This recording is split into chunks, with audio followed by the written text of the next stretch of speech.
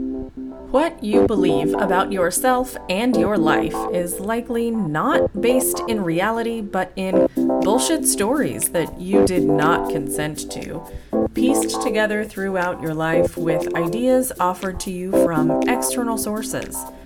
This podcast is here to help you recognize and dismantle those stories so you can reclaim your power and achieve what you want in life. Welcome to, yeah, I made that up, with life and business coach, Kelly Jackson.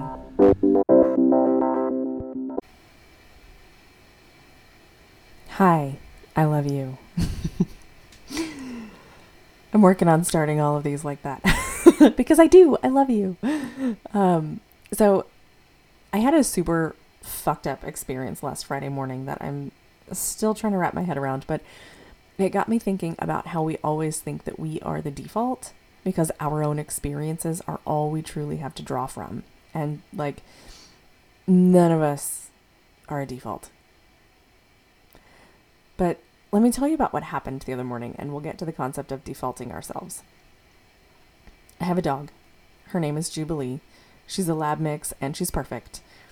And to be clear, when I say she's perfect, I do not mean that she is exceptionally well behaved. I do not mean she is quiet. I do not mean she is gentle and loving toward other dogs, or people for that matter.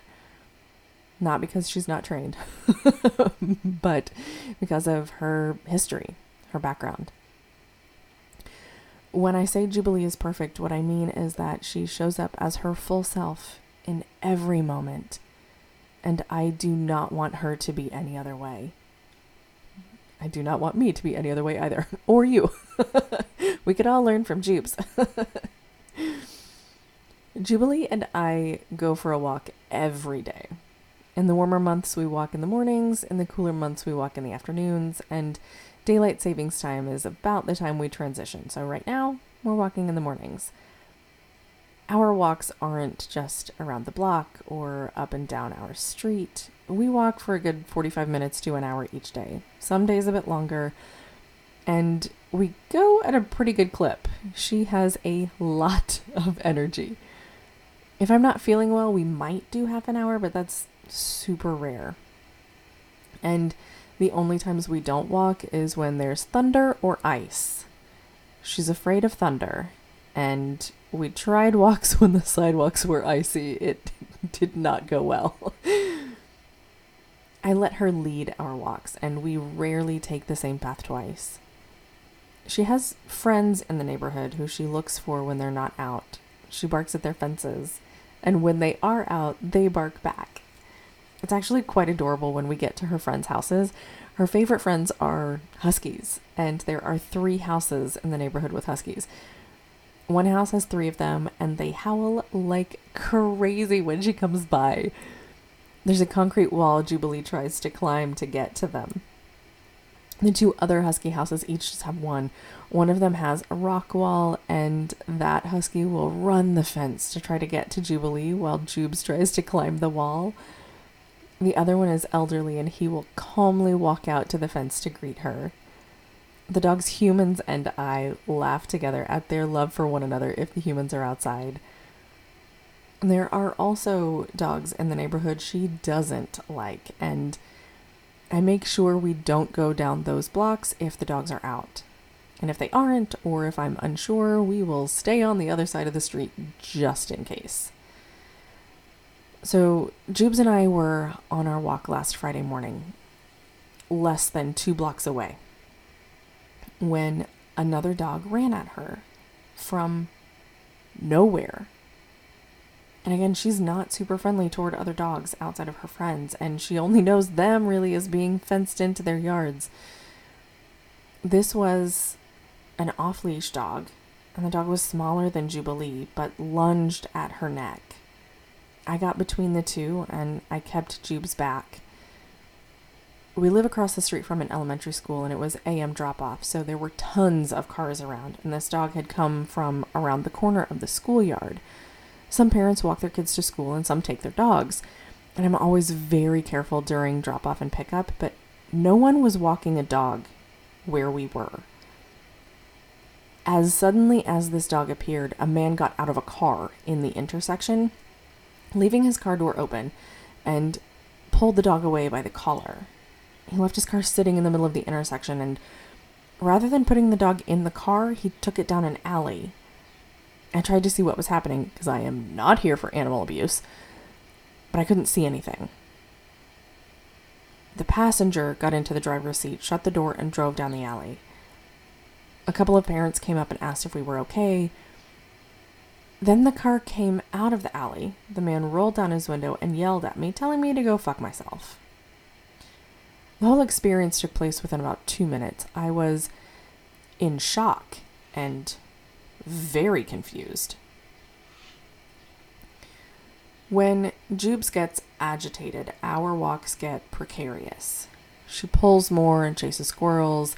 She barks more. She's more aggressive. Once we get home, she's fine. So I decided it would be best to just take her home. We crossed the street, rounded the corner, and y'all, another fucking dog came at her from nowhere. This one was about the same size as the first dog. I kid you not. Off-leash dog number 2 running at my dog from nowhere. It ran from the direction of an apartment building a block away, but there were no humans around it. There were plenty of humans around in general, and thankfully. And the teacher or administrator serving as crossing guard that morning came over and picked up that dog so that we could get away. Seriously, 2 dogs within 1 block running at my dog. She's not friendly toward other dogs in general. Definitely not when they run at her. She'll get aggressive. She was bigger than both of them. It wouldn't have gone well for them. So why am I telling you about this fucked up experience of 2 off-leash dogs running at my dog while we were on our normal walk last Friday morning? Because it got me thinking about the rationale folks use who don't keep their dogs on a leash. How they'll say things like, "It's okay, my dog is friendly." But here's the thing. Your dog is not the default. Your experience is not the default. Your perception is not the default. Your dog may be friendly, but mine is not. Your dog may be friendly, but someone who's afraid of dogs won't be able to process that. Someone who's allergic won't care. By centering your experience as if it's the default, it excludes everyone else's possible experience and does a disservice to them, as well as yourself, and potentially your dog. And we all do this. The work is to be aware of it so that we can start to center other people's experiences when it's appropriate, and do that on purpose. And one of those places where it's appropriate is in your business.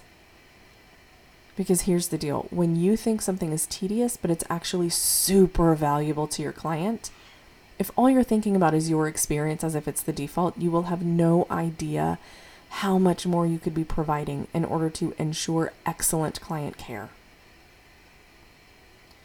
When you think reservicing might annoy someone, centering yourself and making your experience the default, your anxiety the default, you're doing a massive disservice to your client by not checking in and making sure they're still happy with their product, that everything is still working properly, and that they know how to refill anything running low.